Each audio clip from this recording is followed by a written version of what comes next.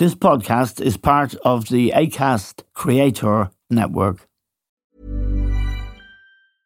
Life is full of awesome what-ifs, and some not so much, like unexpected medical costs. That's why United Healthcare provides Health Protector Guard fixed indemnity insurance plans to supplement your primary plan and help manage out-of-pocket costs. Learn more at uh1.com. Hey, I'm Ryan Reynolds. At Mint Mobile, we like to do the opposite of what Big Wireless does. They charge you a lot. We charge you a little. So naturally, when they announced they'd be raising their prices due to inflation, we decided to deflate our prices due to not hating you. That's right. We're cutting the price of Mint Unlimited from $30 a month to just $15 a month. Give it a try at mintmobile.com/switch. $45 up front for 3 months plus taxes and fees. Promo rate for new customers for limited time. Unlimited more than 40 gigabytes per month. Slows full terms at mintmobile.com.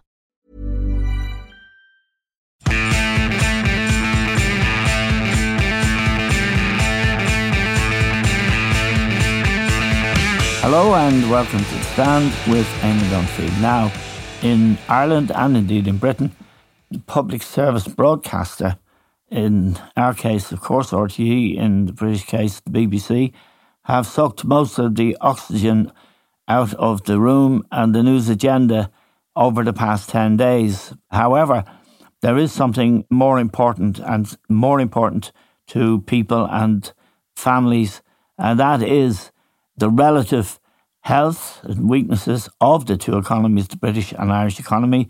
For example, in inflationary terms, Britain has an inflation rate of 8.7% and Ireland has a core inflation rate of 4.8% or thereabouts. Now, yesterday in Britain, Rishi Sunak announced some news to public sector workers. The teachers' unions accepted it. The doctors and nurses indeed vehemently rejected it. So the question of our economy versus the British economy is really interesting. They have an election and a budget to come. We also have a budget and an election to come.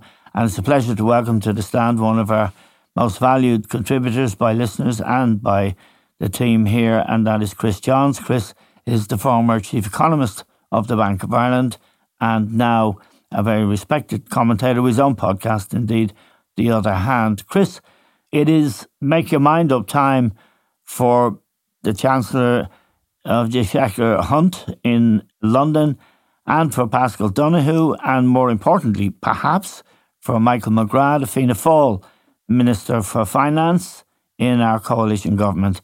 Chris, the announcement by Rishi Sunak yesterday has a backdrop, and its backdrop is inflation 8.7%, an economy that's really struggling.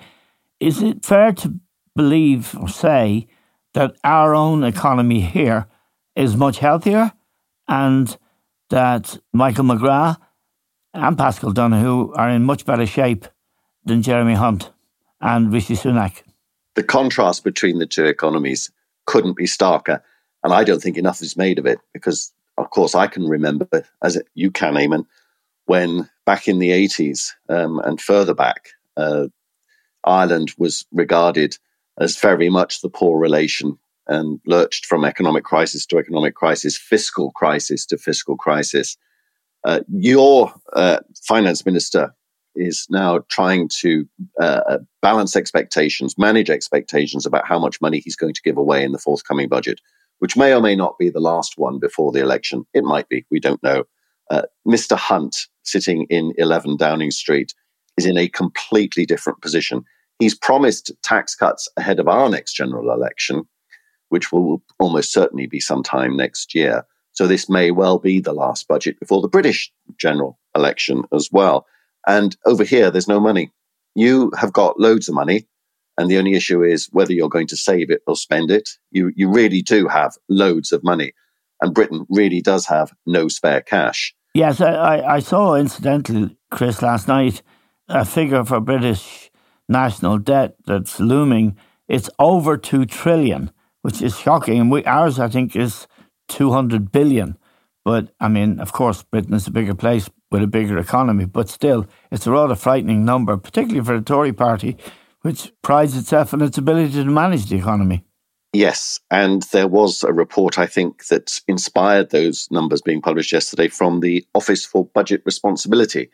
That's the British equivalent of your fiscal advisory council. Each country these days has a budget watchdog that tries to keep politicians honest when it comes to their spending and taxation decisions. And they actually looked ahead to the end of this century. They weren't just looking at current state of fiscal matters. They went all the way to long after we'll have shuffled off this mortal coil, and they suggested that British debt will go over 3 times the size of the economy by 2070. Yeah. So that is a number that needs to be taken with a pinch of salt. But the substantive point is that whoever wins the next general election, the economy is in such a weak position overall, and therefore fiscally, because it's not generating the tax revenues that are needed to meet things like Sunak's public sector pay thing that he did today, and the wider needs of the public sector, both in terms of current spending on things like wages, but also capital spending on things like hospitals. The money isn't there. And the thing that everybody is ignoring in the UK, but everybody also knows, but we're not allowed to say it, is that whoever wins the next general election is going to be putting taxes up.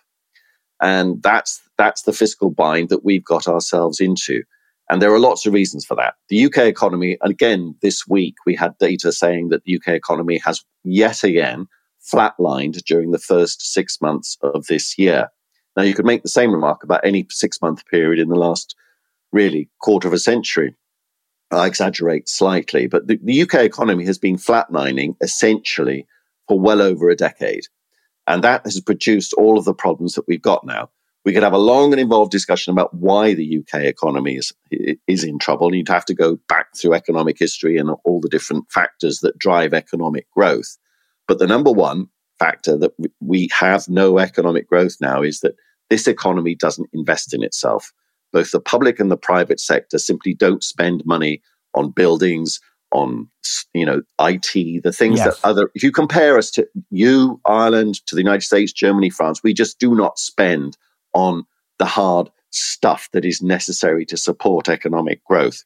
If you also add in Brexit, which of course we're not allowed to because nobody's allowed to talk about Brexit, even if you're the Labour leader, if you're a Labour MP, if you talk about Brexit these days, you get kicked out of the party, as far as I can see. So Brexit overlaid, the harms of Brexit overlaid with the fact that this economy hasn't invested in itself means that we are in a right mess, unlike you guys. Now, in contrast, we have, as you said, the Irish Fiscal Advisory Council, and they have been issuing warnings to the government. The two ministers, Michael McGrath, Fianna Fáil minister in the coalition government, his predecessor, Paschal Donohoe, is now the Minister for Public Expenditure, the National Development Plan, Delivery and Reform. But Paschal Donohoe was generally believed to have been a very good Minister of Finance, and now Michael McGrath is seen to be a safe pair of hands. However, there seems to be some disagreement between Leo Varadkar and Micheál Martin, the Taoiseach and Taoiseach, because those positions changed halfway through the coalition's period in office.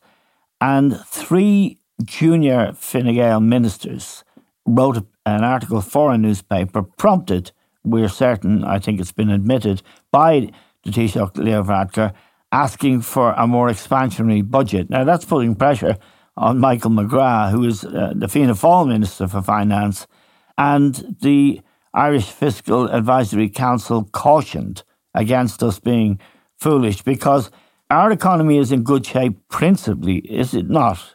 You will correct me, I know, because of capital gains taxes and because of companies who manufacture here, although they are American, or they're involved in pharmaceuticals or the tech industry, or indeed in something that isn't guaranteed to last. What should we do here, Chris? What is the prudent thing to do, and why is our economy in so much better shape than the British economy? Well, if you've got a few hours, I can take you through some Irish economic history that would go back at least to the reforms introduced by T.K. Whitaker in the late 50s and early 1960s. Yes. But we don't have time for that. No, but the IFAC, the Irish Fiscal Authority, they did invoke the crash in the noughties and said that we are in danger if we do spend too much. If the Minister of Finance gives too much, then we'll overheat the economy and we will be back where we were in the nightmare days. The difference then was the amount of exchequer money flowing in was from property tax. In this instance, is from another tax that may just drift away, which is tech and pharma. Yeah. IFAC is right to issue these warnings. In a way, it's the job of IFAC to be prudent, to be cautious, to be fiscally conservative. That's why they're there. As I say, we have one in the UK, and they're there to keep politicians honest and stop them from try and stop them from doing pretty dumb things. The sort of thing that IFAC is warning about was actually done by Rishi Sunak today. And let me just explain for a second. What he's done is that he has given public sector workers this 6 to 7% pay increase, which the independent review bodies have suggested. There's been a will he, won't he thing about these review recommendations for some time, and he's finally made a decision. But how they're going to fund this increase in government spending, because that's what it is, and this is the sort of thing that IFAC is worried about, is an open question, because he said that what we're going to do is we're going to keep existing budgets, the amount of money that we allow these departments who've got to pay these higher wages, we're going to keep their overall budgets the same. So they've got to find cuts elsewhere. Now, there are two things to say about that. First is there is only a very small chance that in the next 12 months that they would find those cuts elsewhere to fund these permanent commitments. So this is a permanent wage increase, yes, which they've got to find out of not just this year's budget, which I don't think they will be able to, but every single budget in the following years. And in particular, the National Health Service appears to be falling apart. So where will the NHS find the budget cuts to fund these wage increases? And the answer is they won't. It just won't happen. I don't think it'll even get there this year in the short time period that they have available to them then. But the chances in future years, given the other increased demands on expenditure, forget about it. So it's an example of a permanent expenditure commitment being made by the government, which is the same thing as, say, a tax cut. And there being no obvious way of paying for it. Yes. It doesn't have any credibility. And actually, it's dishonest, as well as being economically stupid. Now, you rightly say that in the same ballpark of mistakes, that's exactly what we in Ireland did during the property crash before the property crash, when we had all these taxes flowing in from capital gains, from stamp duties, from wages, income taxes on wages in the construction sector. There was a tax boom. And we made permanent spending commitments that when these taxes went away, oops, we had no money. And IFAC is saying that the same thing is going to happen to corporation taxes, because the 10 largest companies, you can name them, they are the Microsofts and all those other names that we know and love. They're not just tech names, they're also pharmaceutical names, pay the bulk of this corporation tax bonanza. Now, anything could happen to these 10 companies. They could go, one of them or more of them could go bust. They could choose to leave Ireland. They could become unprofitable for reasons to do with their own business. So there are lots of risks. In the case of the American companies, Chris, isn't it the case that Donald Trump in particular was very keen to repatriate that money? Yeah, and more generally, there are moves at the OECD level to try and harmonize corporate taxation around the world so that where economic activity takes place is where the taxes are paid. And whether or not Donald Trump ever gets back into power and what he would actually do with this, I'm not entirely sure. So but you're right, there are threats from various sources, but there are also upside risks to this. I would argue that the companies that are in that list of 10 include those that currently whose share prices are going through the roof.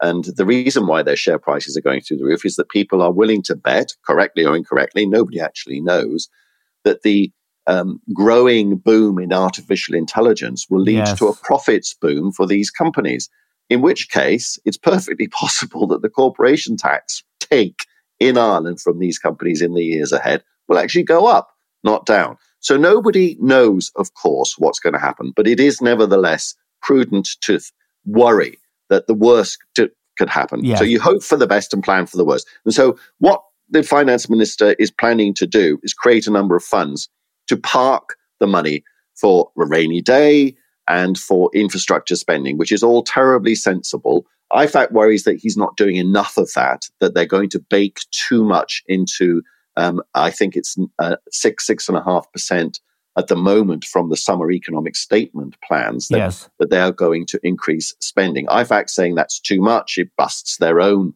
pre-existing self-imposed limits, and it risks making the mistakes of the past. I think they're right to issue those warnings, but you can understand perfectly well why the government's going to ignore them. He's got an election due in the next couple of years, and the normal dynamics of a general election, just as they are here in the UK, Jeremy Hunt, our finance minister, has tried to promise tax cuts, and he's rowing back from those promises of pre-election tax cuts now because there ain't no money. There is always the temptation for politicians is to juice the economy before the election for obvious reasons. We can't do it because we haven't got any money. You can do it because you've got loads of money. The issue is whether or not it's prudent to do so. It's probably not, but you're going to do something anyway. And you have to recognize political realities. Yeah, and one of our political realities, Chris, is that the coalition is unprecedented between Fine Gael and Fianna Fáil. Fianna Fáil has always been the party that has been more inclined to spend and to indulge their desire for popularity by spending. Fine Gael has been the sort of, as I'm sure I'm telling you something you know, they've always been keener on financial prudence. But what's happened now is there's been a bit of a change. The Fine Gael junior ministers are arguing that prudence be damned. And it's the Fianna Fáil minister, Michael McGrath, who's trying to put the brakes on. This is pure politics, and I think that there are two drivers of this. There's the first one is the one that I just mentioned, the traditional pre-election temptation to juice the economy. And in the past, that was done using borrowed money. The ironic thing now is that you don't have to borrow to give the economy a boost, to bribe the electorate with their own money, if you like, is that you've got it. It's sitting there in the coffers of the Department of Finance. So would you be a man for prudence or a man for what we call flahulocht here, for throwing a few bob at the people?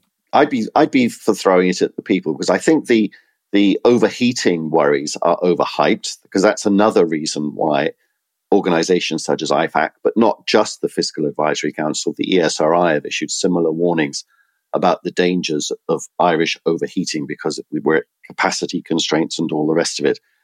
I think that there are lots of technical reasons why those worries are a little overblown. They're not completely overdone, but I do think that we need to worry about them less than we are in the past. Yeah, and it should be said that Paschal Donohoe and Michael McGrath appear to have a very good relationship, and Donohoe is a notably sensible and sober politician, as indeed is McGrath. So there's no volatile character in the room, and therefore we have, you would argue, a little bit of room to, the people are suffering terribly with the housing crisis we have here. It's deeply shocking. It's shameful. And also with the health service we have, which is similarly overstretched and shameful. But they can't be fixed in a budget, can they? These are long-term problems. Arguably, they can't be fixed in a full electoral cycle. At least historically, they haven't been. And I think that it's the same here in the UK. One of the things that frustrates people like me is the lack of honesty in political debate, and that we actually need somebody, a leader, to show some leadership and stand up and say, look, these problems are really, really deep-seated, because here too in the UK, we have a real problem with house prices and housing availability, both for sale and for rent. And of course, I suspect we could have an interesting conversation of just how bad our relative to health services are. Yes. That would be a very nasty competition, I suspect. But in terms of the economies, Ireland is prospering relative to Britain, but then almost every other country probably is as well.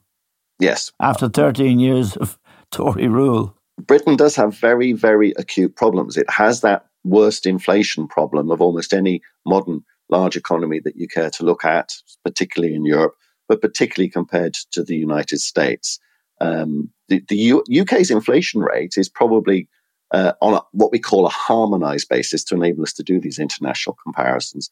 It could be approaching 3 times what the inflation rate is in the United States. And you're looking at a country, the UK, where the underlying inflation problem on recent data has been getting worse. In the United States, arguably on recent data, may not last, but at the moment it looks like the US has solved its cost of living crisis, has solved its inflation it's down problem. to 2%, is it, Chris, or 2-point-something percent? 2.7% on that harmonized basis. And if you look at things on that core basis that you mentioned earlier on, it's even lower. So it's looking pretty good. All US financial markets reacted very positively this week to that news, for now at least. Because one of the things I expect for the future is that I think inflation is going to be quite volatile. But the story from the States is very, very good. There's absolutely no doubt about it. And Ireland sits in between the two. On that same harmonized basis, the headline inflation rate is just over 6%. Harmonized rate is about 4.8%. So you're not doing as well as the United States, but you're doing a heck of a lot better than the United Kingdom. And of course, the Tories have a problem in particular at the moment. They're facing 5, by my reckoning, 5 UK by-elections. It depends whether Nadine actually does resign or not, I think. Oh, yeah. She's promised to, hasn't she? She's promised to, but she Nadine hasn't. Dorris, that is. Yes. Former Culture Secretary, who this time last year was threatening to make the BBC redundant and turn it into a subscription-only service, and also to privatise Channel 4. But she's gone off into the sunset, it appears, writing column for the Daily Mail. That's probably the equivalent of the sunset. Imagine the softest sheets you've ever felt. Now imagine them getting even softer over time. That's what you'll feel with Boll & Branch's organic cotton sheets. In a recent customer survey, 96% replied that Boll & Branch sheets get softer with every wash. Start getting your best night's sleep in these sheets that get softer and softer for years to come. Try their sheets with a 30-night guarantee. Plus, get 15% off your first order at bollandbranch.com. Code BUTTERY. Exclusions apply. See site for details. Millions of people have lost weight with personalized plans from Noom. Like Evan, who can't stand salads and still lost 50 pounds. Salads generally for most people are the easy button, right? For me, that wasn't an option. I never really was a salad guy. That's just not who I am. But Noom worked for me. Get your personalized plan today at Noom.com. Real Noom user compensated to provide their story. In 4 weeks, the typical Noom user can expect to lose 1 to 2 pounds per week. Individual results may vary. I'm Sandra, and I'm just the professional your small business was looking for. But you didn't hire me because you didn't use LinkedIn Jobs. LinkedIn has professionals you can't find anywhere else, including those who aren't actively looking for a new job, but might be open to the perfect role, like me. In a given month, over 70% of LinkedIn users don't visit other leading job sites. So if you're not looking on LinkedIn, you'll miss out on great candidates like Sandra. Start hiring professionals like a professional. Post your free job on linkedin.com/people today.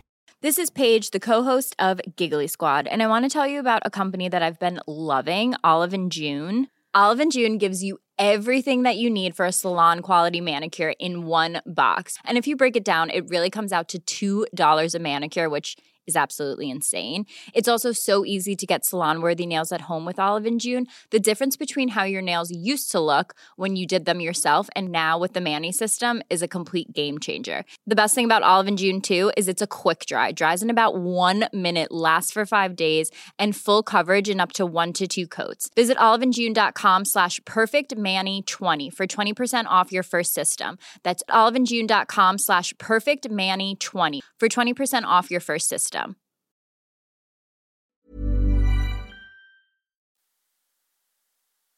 Let me just move on, Chris, to a rather tragic story that emerged this week about the BBC broadcaster Hugh Edwards. He was really the face of the BBC.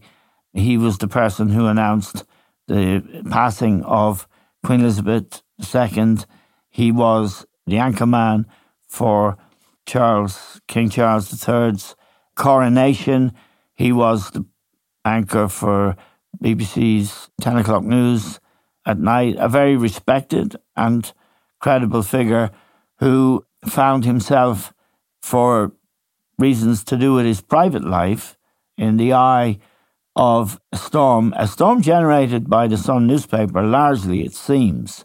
This is a rather tragic story because his wife, a very brave woman who herself is a journalist, came out this week and said he was the TV journalist that there had been so much speculation about, involving a relationship with a younger adult.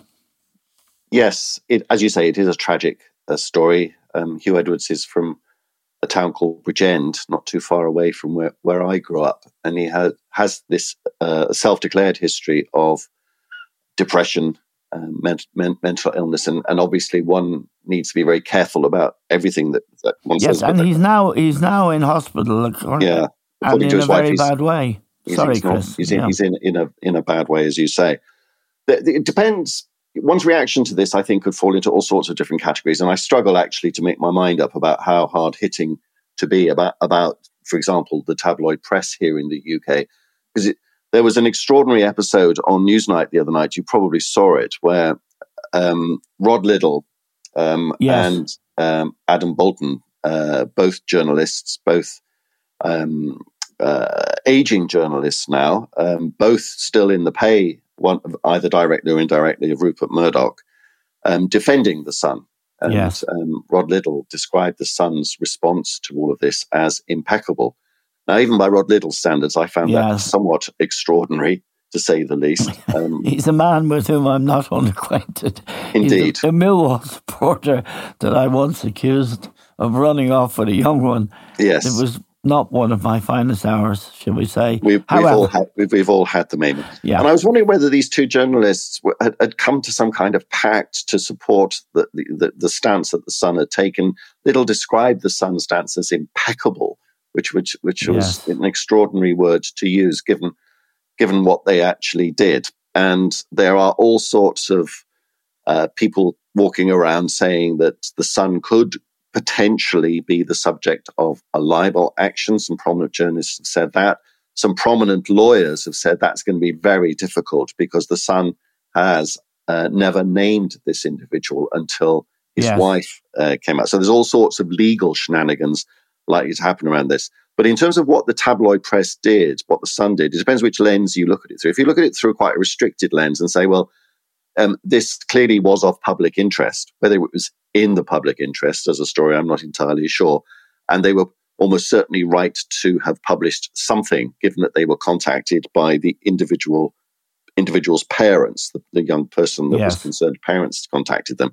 So, but then the way in which it does it, and frankly, the prurient way in which it always prints these stories, I think, was indefensible. But then I examined my own motivation for saying this and say, well, look, I'm looking at that, thinking about everything else the Sun and other tabloid newspapers have done throughout their history. The Sun itself, not too long ago, used to publish near naked pictures of 16-year-old girls. Yes. And so there's a certain amount of hypocrisy involved. And so if you look at it in the context of Murdoch, the Murdoch press, the tabloid press generally, how it functions in the UK, you would say this is just one more episode out of a long number of similar episodes where these newspapers behave disgracefully. And that's the stance that I essentially take on that. Yeah. One story that is worth recounting here is, it was well known a few years ago, there was a well-known interview published with, I won't name the newspaper, these papers can be very litigious, in which a journalist was asked by an interviewer, how do you feel about your job that essentially involves destroying people's lives?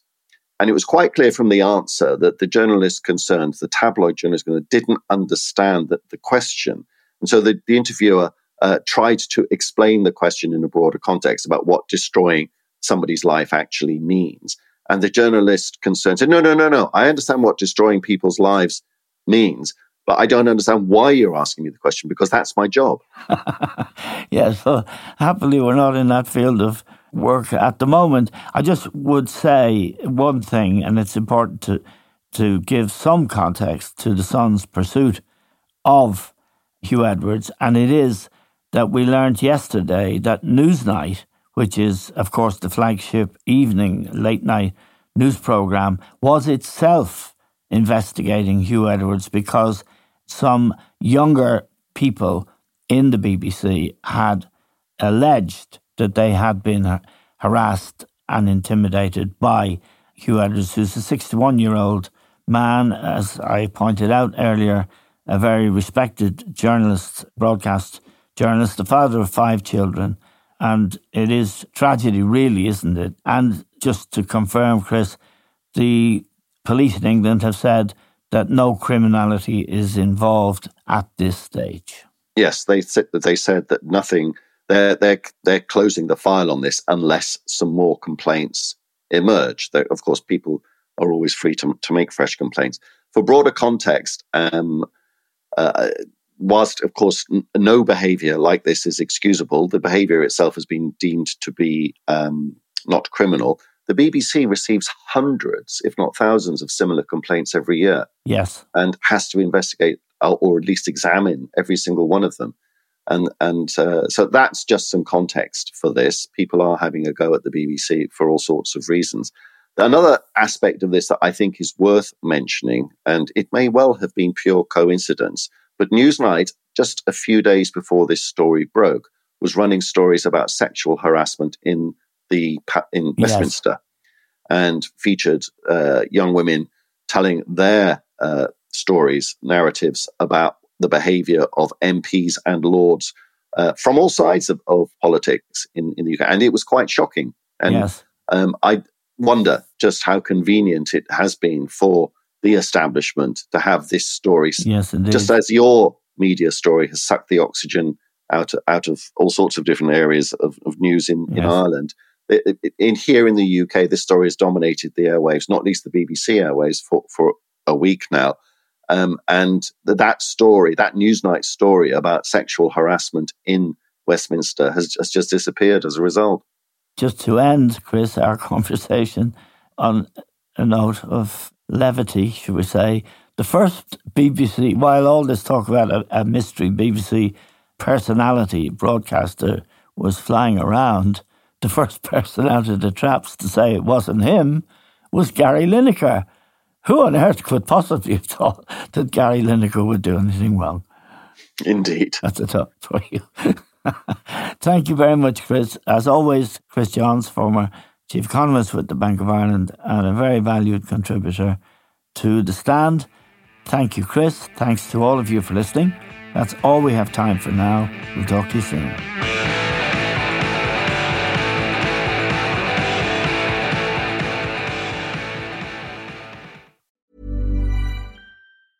Small details are big surfaces. Tight corners are odd shapes. Flat, rounded, textured, or tall. Whatever your next project, there's a spray paint pattern that's just right. Because Rust-Oleum's new Custom Spray 5-in-1 gives you control with 5 different spray patterns. So you can tackle nooks, crannies, edges, and curves without worrying about drips, runs, uneven coverage, or anything else. Custom Spray 5-in-1. Only from Rust-Oleum. Planning for your next trip? Elevate your travel style with Quince. Quince has all the jet-setting essentials you'll want for your next getaway, like European linen, premium luggage options, buttery soft Italian leather bags, and so much more. And is all priced at 50 to 80% less than similar brands. Plus, Quince only works with factories that use safe and ethical manufacturing practices. Pack your bags with high-quality essentials you'll be wearing for vacations to come with Quince. Go to quince.com/pack for free shipping and 365-day returns.